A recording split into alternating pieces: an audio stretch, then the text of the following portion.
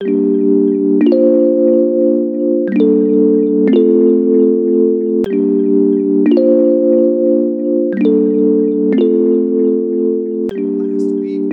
had our Sabbath Sunday. Did you guys enjoy not gathering last Sunday?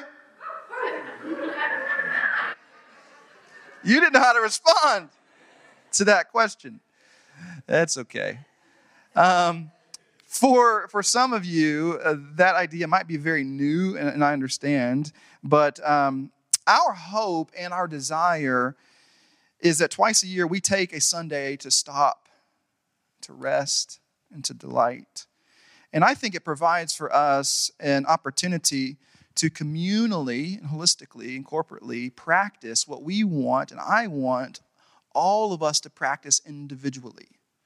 And that is Sabbath, to take time to stop and rest. Resting is part of our rhythm of life. If you don't have it built into your calendar, you need to build in rest and Sabbath and time. And so we do this twice a year, even though this year it fell on January 1st. But our hope is that it shows us communally what it means to practice the Sabbath. Now, as we enter into this new year, 2023, which I can't believe we're still around. Like, Lord, come. Come, Lord Jesus. It's 2023. We're longing for you to come again, please. But as we enter into this new year, I want to share with you a couple of pastoral convictions that I sense and that are on my heart for our community as we kind of move into the year before we jump into our teaching. Now, back to last Sunday, I did enjoy rest and time with my physical family, but I missed gathering with my spiritual family. I miss gathering with you. I miss being with you. I miss being here. And to that end, I want to remind all of you that one of the very reasons that we gather every single week, and the church has gathered every single week for 2 millennia, is to remember the true story that we are a part of. We gather to remember the story. When you get caught up in the chaos, when you get caught up in life, we gather to reorient around the true story that we are a part of, as well as the story that is much bigger than ourselves, which happens to be very freeing and liberating for us. It also reminds us of the family that we are part of that's larger than our own physical family. We are an eternal family. You may not know this or not, but my relation to you as a brother or sister in Christ Jesus will extend beyond my blood relatives that don't know Jesus. Which means that I am more family with you than I am with some of my own relatives. And we gather to remember these things. So even if on a Sunday morning or a Saturday night, you don't feel like being here on a Sunday morning, or you had a long week, or you're tired, or you're down, this is why we choose to make this a very habit. Because it helps us to remember the story and the family that we are a part of. It is no different than prayer or Bible reading. It must be a habit. It must be a practice. And I want us to be reminded of the reason why we come to gather and we come around the table. And it's to remember the story, and it provides us hope in a dark and challenging world. Second conviction for you all. A key mark of our community, I think all of you would attest to this, I hope, is that we do a really, really good job at connecting with and even caring for one another. I think we do a good job of hanging out, being social. We do a good job of going to lunch. We do a good job of caring for people. Just have a kid, for crying out loud. You'll be cared for greatly, I promise. Have something happen. I don't want anything to happen to you, but if something were to happen, I think you will be cared for well in this community. And that's beautiful. But where I sense conviction and a tug from the Holy Spirit is the need to call us as a community to enter into spaces of intimacy, deep intimacy, accountability, and confession. We need deeper relational spaces for intimacy, accountability, and confession. I've been sitting in James 5:16 for quite a while now, where he says, therefore, confess your sins to one another and pray for one another so that, or in order that, you may be healed. We don't just confess our sins to God, yes. But if you want to experience healing and transformation, you must, if you trust the scriptures, if you trust James, confess your sins to another. House churches are excellent. Love them. Love mine. And they cultivate what they are intended to cultivate. But if you and I want to see holistic healing happen in our life and others' lives, we must follow the prompting of James and enter into tighter, smaller, and even more intimate spaces where we can pour our whole selves out to one another and call each other deeper into love with Jesus and obedience to the way. I truly believe with all my heart that there are some of us who haven't experienced inner healing because we haven't confessed our sins to another. There are things in your life blocking you from healing and transformation because you haven't confessed. If we trust what James has to say. And I want us all to experience healing. I think you do as well. Our soul aches for healing. And I think this is an important part. So maybe for you, you find one or two individuals that you really click with, that you trust, that you can enter into that space with. But it's going to take initiative. You can't sit back and wait for someone to come to you to say, hey, let's get into an accountability group or confessional space. Why don't you initiate? It's deeply important, I think. So those are two things that have been on my heart and convictions heading into the year. There are others, but we'll wait and hold off on those for a later date. Our whole slate, though, for teaching leading up to Easter will connect these dots for us.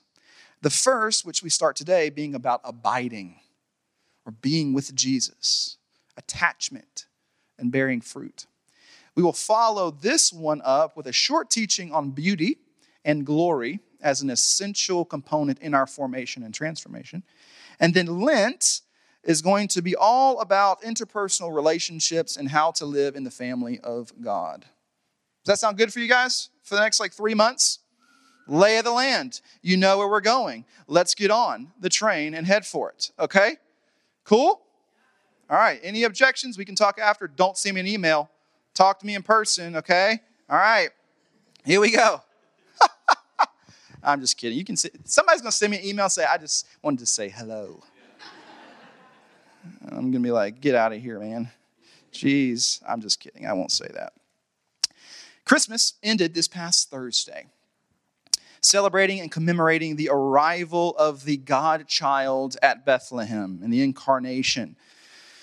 Christmas, or Christ Mass, means sending of Christ. It doesn't just mean the gathering of Christ. It means the sending of Christ, or Christ sending.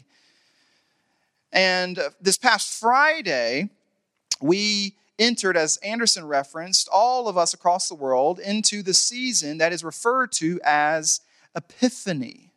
So we celebrate the sending of Christ at Christmas. And then on Friday, we move into this season referred to as Epiphany. That single day, or Friday, is also commonly referred to as Three Kings Day. Anybody familiar with Three Kings Day at all? Three Kings Day is a very popular tradition in Latin America that celebrates the Epiphany, or the arrival of the Magi to the baby Jesus. And the word Epiphany means manifestation or revelation, or to reveal something, or for our eyes to be opened. I love this definition that I found for Epiphany: an intuitive grasp of reality through something usually, check this out, simple and striking. The coming of Jesus, the person of Jesus, simple and striking at the very same time.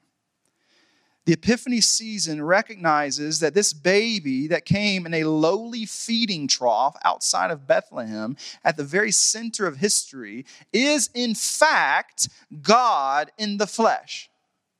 He is divine. And the gospel account that majors in the divine nature of Jesus is John's gospel account.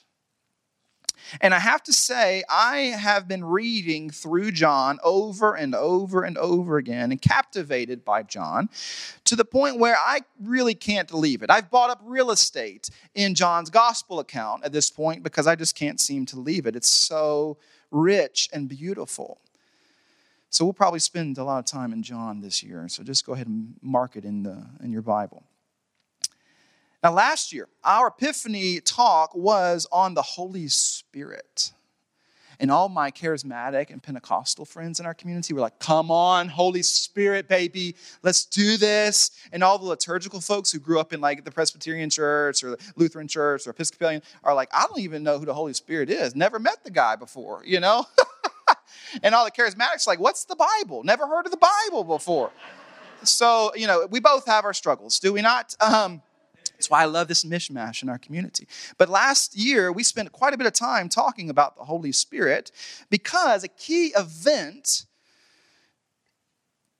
regarding the epiphany of Christ's divinity is where the Spirit of God descends on Jesus of Nazareth like a dove.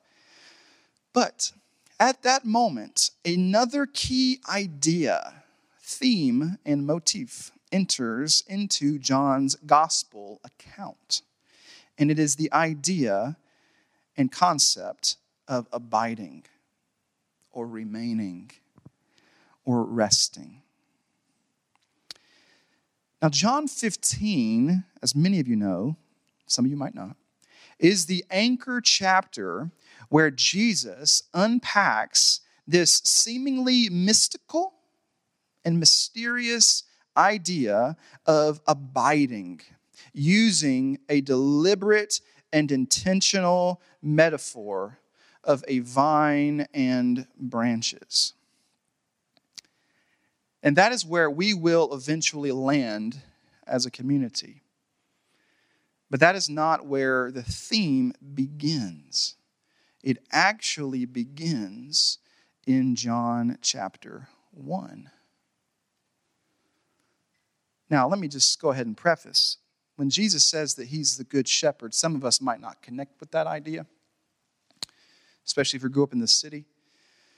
But when Jesus says he's the true vine and there's wine involved, all the wine drinkers can resonate with this metaphor. So you're going to love the next few weeks, okay?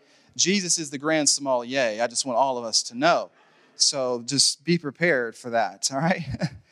But this idea of abiding actually begins in John chapter 1. So let's go there together. John chapter 1, starting in verse 32 and reading to verse 39. And I'm actually going to be reading, and probably will be reading more from, just so you guys know, the New Living Translation.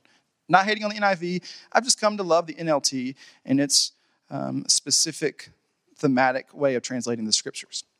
So here's John chapter 1, starting in verse 32. Is everyone there? Excellent. All right, here we go.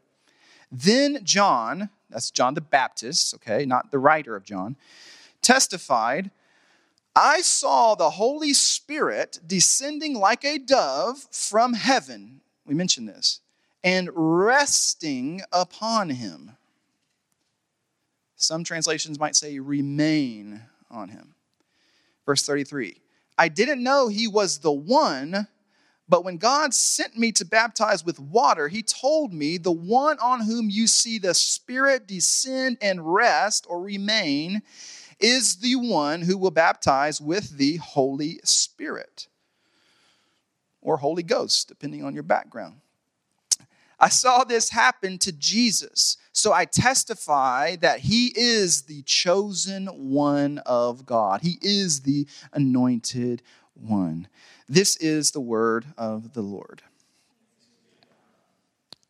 Now, as you can see in these few verses, I just wanted to read the first few, and we'll get to the rest of the section here in a moment. Just in the first 3 verses, 32 to 34. as you can see, there is a symbiotic and synergistic relationship between Jesus, the Spirit, and the action of the Spirit resting or abiding. Jesus, one of the things that he does is that he reveals to us what it means to be truly human. You want to know what it means to live and flourish truly as human? You look at the person of Jesus. Paul calls him the second Adam. He's revealing to us what God's intention was for humanity and how we are to live. Meaning, to be truly human, if this is what Jesus is revealing, or one of the things he's revealing, and how God designed you at your innermost being, in your core software, you might say, at the most fundamental and formative level of your person, is that to be human, there is a symbiotic relationship between God, the human, and abiding. There is a synergy between God, humans, and abiding. Now, I mentioned a second ago, I personally like the New Living Translation because it clarifies, I think, a bit more, and also shows in a roundabout way what abiding will produce in a person, and that is rest. It shows us that resting in God in some mysterious way actually produces rest. Jesus confirms this in Matthew chapter 11. All you who are weary. Anybody weary today? It's the first Sunday in January. We got people who are exhausted, weary, burdened, heavy laden, tired. Anyone? He says, I will give you what? Rest. It shows us what abiding produces in the inner person. Now, the Greek word for abiding or for resting or for remaining, depending on your translation, is meno. M-E-N-O. Can you say that? Meno. Great, all the Greek scholars. That's fantastic. Way to go. Now, this word can mean, quite obviously, to abide, to remain, to rest. It can also mean to dwell, to stay. I love this, to be present. And even, check this out, to be held on to. To be held on to. In terms of abiding in the relational sense, modern psychology now uses the word attachment. Attachment. Which is the emotional bond between a parent and a child played out in relationships over a period of time, and your entire lifetime for that matter. In fact, listen to this, and we'll come back to attachment throughout the teaching series. I believe that John 15 presents for us secure attachment theory way before attachment theory's founder and thinker, John Bowlby, and made popular in the U.S. by Alan Shore.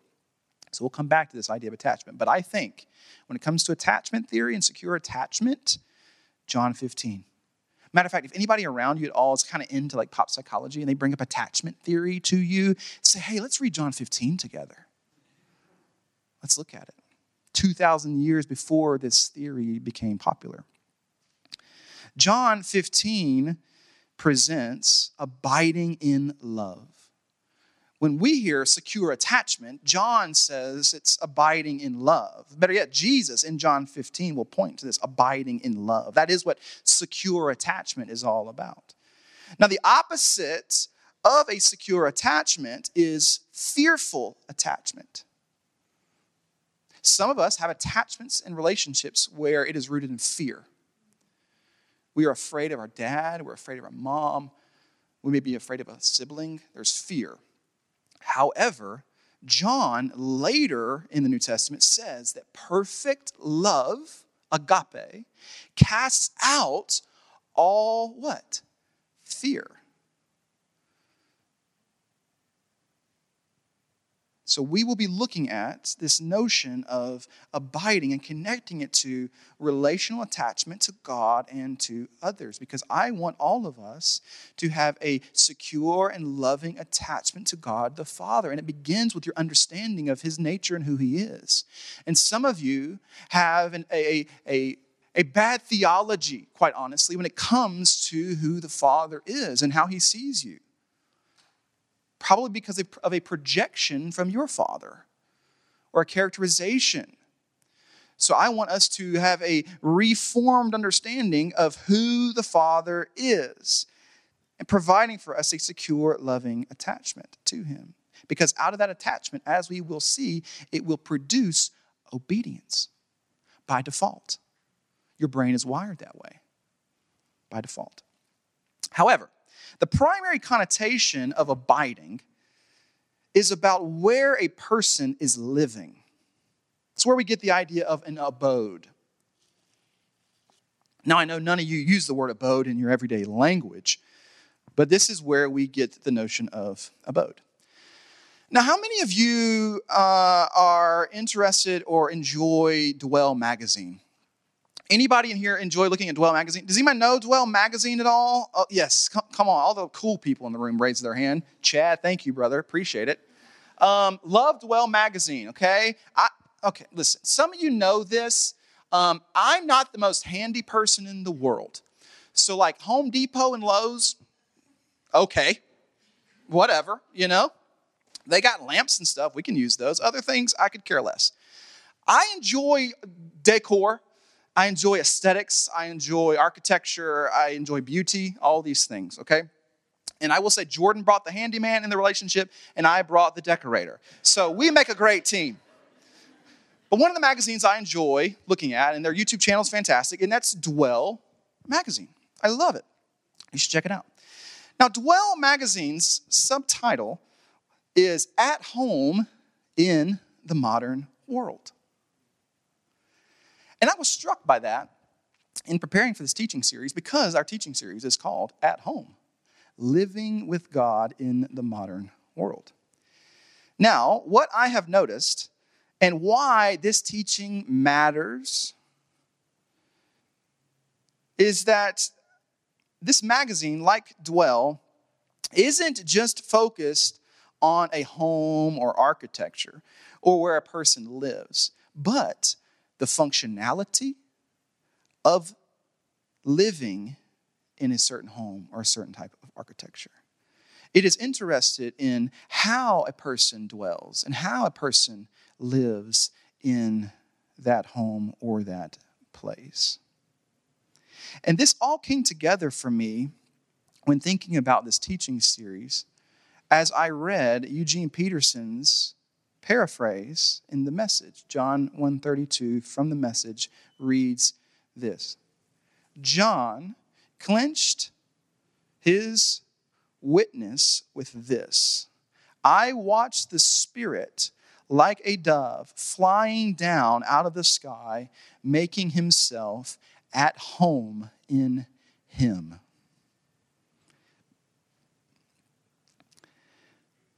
My primary concern and aim for this teaching series is to ask the question, what does it mean for you and I to live at home with God in the modern world? What does it mean to dwell? What does it mean to abide? What are the implications of such posture? Now, we have introduced in our community, as mentioned, our rhythm of life to all of you. But I want to take it even deeper over the next few weeks. The rhythm helps us to abide. But I want a picture of what abiding looks like. I want a picture of abiding for all of us to stare at and to look at. And I think the metaphor that we'll find in John 15 provides us that picture. In fact, in our little gallery out in the foyer there, on display are just some grapes for you to look at as a picture from John 15, as a way to think about this notion of abiding. But I'm not so much curious about just if you have a home, quote unquote, or if you have these practices. I want to know how you live with God. How do you dwell? What does it look like? And what does it mean to go even deeper? And here's why. Whether you know it or not, your deepest, my deepest, eternal longing is to live at home with God. You were made by God and for God. Creator and created. A loving, secure attachment to God. John, in John 1, begins to flesh this out even more. Let's jump down to verse 35. The following day, John was again standing with two of his disciples. Notice that John the Baptist had disciples, okay? As Jesus walked by, John looked at him and declared, "Look, there is the Lamb of God." When John's two disciples heard this, they followed Jesus. So, this is their gateway, in John's account, to discipleship with Jesus, or to apprenticeship with Jesus. This is their starting point. This is discipleship 101 right here. Verse 38, Jesus looked around and saw them following. I love Jesus here. He turns around and asks them, "What do you want?" Now, we could do a whole teaching series on desire and the nature of this question, the philosophical nature of this question. What do you want? But essentially, he's like, why are you following me? I mean, if someone's following you around in the grocery store, right? You're at Harris Teeter, at Friendly Center walking around, or at Food Lion. Somebody shout amen for Food Lion. Yes, God. Sheesh. Aldi? Come on. Someone's following you at Aldi, and you're like, dude, what do you want, bro? Like, what are you doing? Why are you following me? And Jesus does this with these disciples. But there's a deeper philosophical component to him asking this question. But we're not going to go down that rabbit trail in this teaching. They replied, "Rabbi," which means teacher, "where are you staying?" The word staying in the Greek is meno. Where are you abiding? Hey, Jesus, I've heard about you. Where are you staying? Where are you present? Where are you living? Where do you hang out? This is what they're asking. Here's Jesus' response. "Come and see," he said. It was about 4:00 in the afternoon when they went with him to the place where he was staying, and they remained with him the rest of the day. We see meno appear multiple times. The idea of abiding and remaining and resting and dwelling and living at home with God as a theme in John's gospel account begins in the very first chapter. And I want to draw our attention to a couple of invitations in this passage as we move through it together. The first is that I want you to notice the invitation of discipleship. First, being an invitation and a call to abide. The invitation here in this passage into discipleship begins with abiding. The invitation for you and I into discipleship with Jesus begins with abiding. Not with doing. Not with knowledge. But abiding. Abiding. To dwell, to remain, to hang out. Discipleship begins, guys, with hanging out with Jesus. It says that they went with him. If you and I are going to, satisfy our deepest longing, we must be with God. Very simple, but deeply profound. Because keep in mind, there are other faith traditions across the world that with God is almost impossible apart from your performance. If you're going to become like Jesus, you must be with Jesus. Listen, you can't become like Jesus if you aren't with Jesus. There is no other way.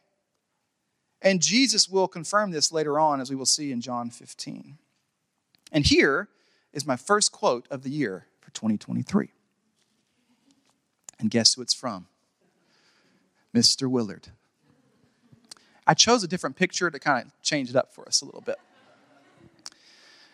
If I am to be someone's apprentice, there is one absolutely essential condition. I must be with that person. This is true of the student-teacher relationship in all generality. And it is precisely what it meant to follow Jesus when he was here in human form. To follow him meant, in the first place, to be with him. If you are a disciple of Jesus, it requires being with Jesus, first and foremost.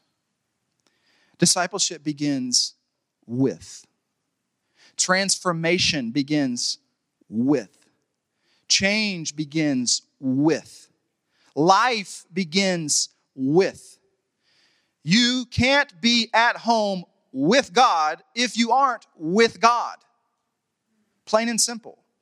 The very name Emmanuel means God with us. Jesus in the Great Commission says, "Surely I will be with you." And we are now able to be with Jesus by way of the person of the Holy Spirit, the Spirit of Christ. And here's the deal, friends. You're either with him or you're not. You are either with Jesus or you're not. It's really not that difficult. We don't need a gray area for this. Are you with Jesus or are you not? There's no hiatus. There's a journey, but you're either with him or you're not. Some of us, if we're honest, we show up to life, our life, and the person asks who we are with. Kind of like we go to a party. Someone walks up to you, "Hey, who are you with?" And we're like, "Oh, I'm with Jesus." And then Jesus turns around, he's like, "I don't know who you are, man. I don't know who you are." You're either with him or you're not. And he's not forcing himself on you. Notice in the passage, he's just walking by. He's not walking to.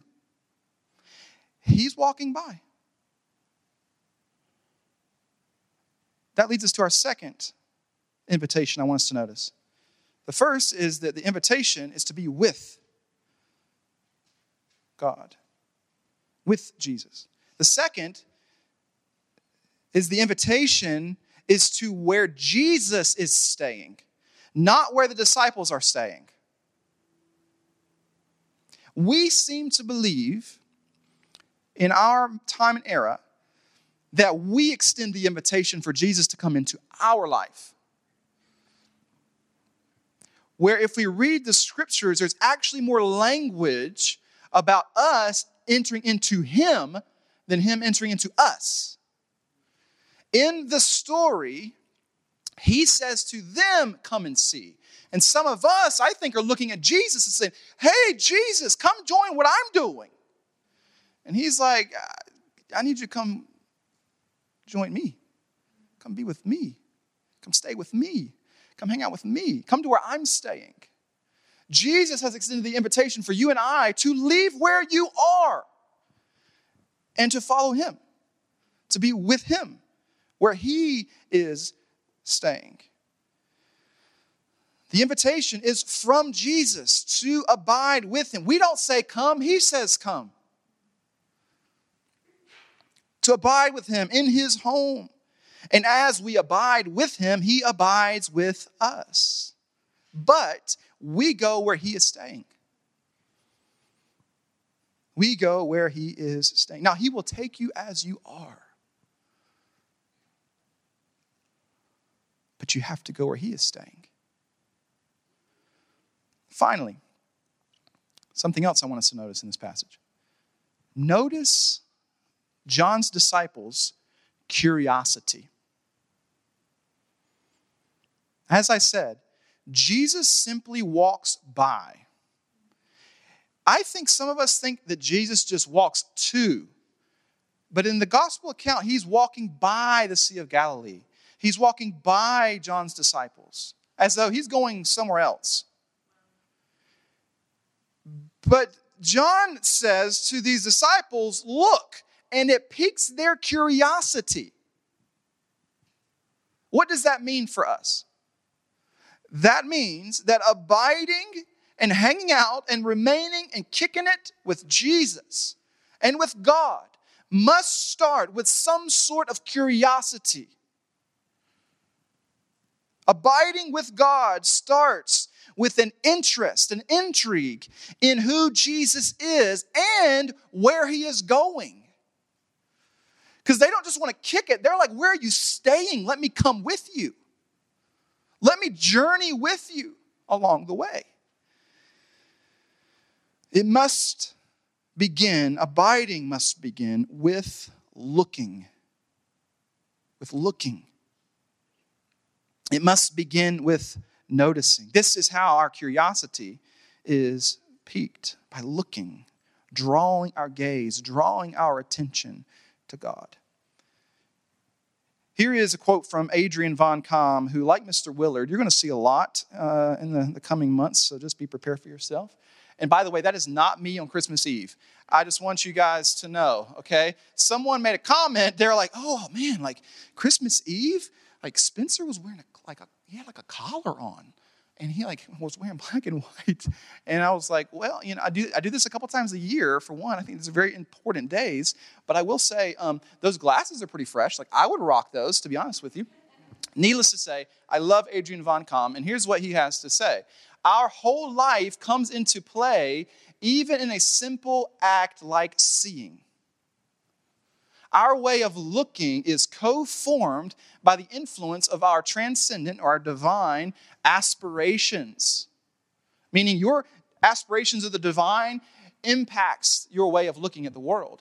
Our outlook, as it were, directs and forms our looking.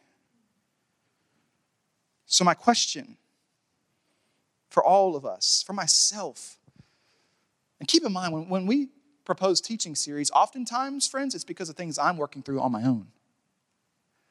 The question is, what are you looking for? Where are you looking? In your life, what are you honestly looking for? What are you looking for? Job? Oh, you got it. Kids? You got it. House? You got it. Retirement? You hopefully will get it.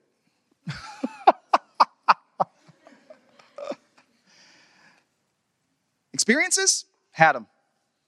Love? Maybe had it, maybe not. Feelings? Had it. Friends? Had it. Accolades? We've had it. Some of us, it might have just been in kindergarten, but we had accolades, right? But the reality is, as I mentioned, we all have deep in our human person, which we are very complex people, an eternal ache to be known, to be seen, and to attach ourselves to someone or something that produces what it promises. We will soon look in a couple of weeks how children, the reason why they attach to parents is because they're the first ones to feed them. You first attach in your brain to the one that feeds you, to nourishes you.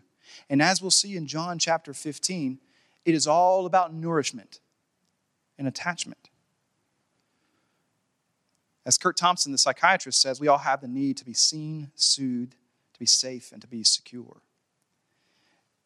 Now, these disciples, they knew their need for Messiah. They were Jewish. They knew their need. They knew their need for deliverance. So what does that mean for us today? You and I, as we are thinking about what we are looking for, where we're looking, and all these ideas, you have to know your need. You have to have an awareness of your brokenness, your shortcomings, your longings. You have to know the need and then go looking. Honestly, I love people that are truly in search of what is real and true. I don't care where you are in life. Honest, what faith tradition you come from. If you're in search of what is true, looking for it, seeking it at the depths of your being, guess what? You're going to find it. But as Pascal has said so clearly, oftentimes people come to their faith traditions not based on what is true, but based on what they want to be true. So we have to know the need, we have to go looking. But I think in our modern era, in our modern moment, I don't know that we have so much of an outlook problem versus an in-look problem. Because society around us essentially compels us to spend our entire life discovering ourselves. But that seems to be a black hole. Because when done right, it only reveals brokenness. It only reveals deeper longing. It only reveals deeper anxiety. It only reveals a need for healing. Self-discovery can only get you so far. Here's another deal for all of us. Knowing your Enneagram type only reveals. It doesn't heal. Your therapist helps you reveal. They don't heal. The idea of therapy is actually about treatment. Preparing the heart to be healed. And I think all of us, as I said before, we want to be healed. We actually have to look out beyond ourselves to the divine, to God, to be able to experience healing. Jesus will later, as we shall see, call himself the true vine. And though this is a rich reference to Israel, I also think it can be said that there must be a false vine if there is a true vine. If there is one that provides us life and nourishment, then there must also be counterfeit vines or artificial vines. Ones that look real, that look promising, but ultimately produce heartache. You ever been into a furniture store before and seen fake fruit sitting on a dining room table? Sometimes the fruit looks real. Like, I know no one wants to admit this, but some of you have picked up a grape and thought about eating it. Right? You're like, whoa, that's actually just rubber. But it looks so real. It looks so real. And this is the pattern in culture. It's the pattern in society. It promises that if you abide in this vine or in that vine, then you will fulfill your deepest longing as a human. You will, quote unquote, self-actualize. The problem is your origin doesn't begin with yourself. It begins in God. Yet, desires and longings, here's the deal, and here's the issue. Desires and longings that are displaced only produce disappointment. Misplaced desires produce disappointment and frustration. Beautiful for a moment, but ultimately disenchantment will sweep in. Just live long enough. Just live long enough. There is this natural artist that I have recently discovered, I think is fantastic. Her name is Rebecca Louise Law. And she does art installations with flowers in museums all across the world. And one in particular is of a hanging upside down meadow. I have some pictures on the screen for you to see. These are all fresh flowers, various installations, different parts of the world, hanging upside down. I mean, that's beautiful, let's be honest. You're walking through an airport or some shopping mall and you see that and you're like, whoa, beauty, yes. It's fantastic. Stunning. Captivating. For a while. Yet at some point, the flowers wither. And death sweeps in. Those flowers, those beautiful flowers, will fall to the ground, only to be swept up by a janitor making $15 an hour and thrown into the trash. This is the image of the way culture presents ideas that are meant to fulfill our deepest longings. They're beautiful. Some of these things may be beautiful for a moment, but they will ultimately turn into ash, just as these flowers. But this, in some way, is what you're looking for. It's what you want. It's a picture of flourishing. It's a picture of beauty. It's a picture of goodness. But is it true? Is it eternal? Is it lasting? And as we will discover, the only way that you and I can flourish at a core level is to abide in the true vine. In John 15, it's as though Jesus is saying this, and I want you all to notice this at the deepest part of your being, that the life that you long for, Jesus says, is found in me. Now, he's either, according to C.S. Lewis, a liar, a lunatic, or he's Lord. He says the life that you're longing for is found in me. Or as St. Augustine so famously said, and we've used this quite often, you have made us for yourself, O Lord, and our hearts are restless until they find rest in you. Our hearts are utterly restless, confused, and chaotic until they find rest in their Creator. So the question today may not be so much, what are you looking for? But rather, what or who are you looking at? Who or what has the ultimate attention of your heart and mind, thoughts, your will, your decisions, your choices, your sense of joy, which we'll speak to as well. And as we enter into this year, seeking to reorient our lives, seeking to center ourselves, I want us to be a people who rest, who dwell, abide, and look at Jesus. Honestly, you want to practice for the year? Look at Jesus. Look at him. Now, some of you are like, how do we do that? Jesus isn't here in the flesh anymore. Let me introduce you to the Holy Spirit. I love that our Catholic friends call nature God's second sacred book.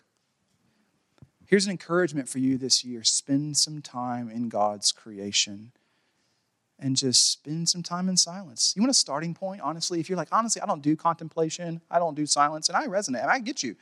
I'm fidgety, I'm antsy, I like to scroll, just like all y'all do, okay? Go for a 15-minute walk a day. Just go for a walk and just say, Lord, here I am.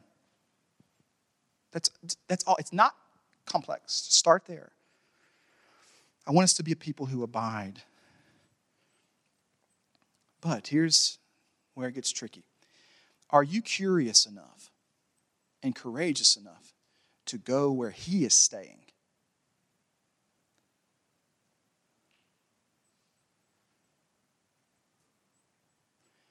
On the first Sunday, I'm going to get Anderson to come on up.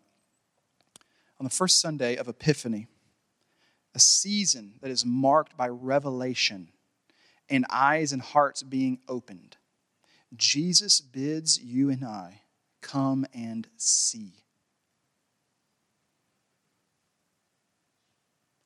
The fascinating thing about sight is that though our eyes may be open, there could be things blocking what's on the other side. We could be looking at something, but there are other things that are blocking our sight. Just go drive down Wendover at 5 o'clock. There may be things blocking your sight. And you need to have an awareness of what are those things blocking your sight. Good things. I'm not saying they're bad things, but they have to be in proper place. Epiphany is about eyes being opened, hearts being opened, realizing in a split second, in a simple and striking way, that Jesus is who he says he is. That Jesus is actually God incarnate. And he bids you and I today, first Sunday of this year, he bids you come and see. In other words, come and experience me.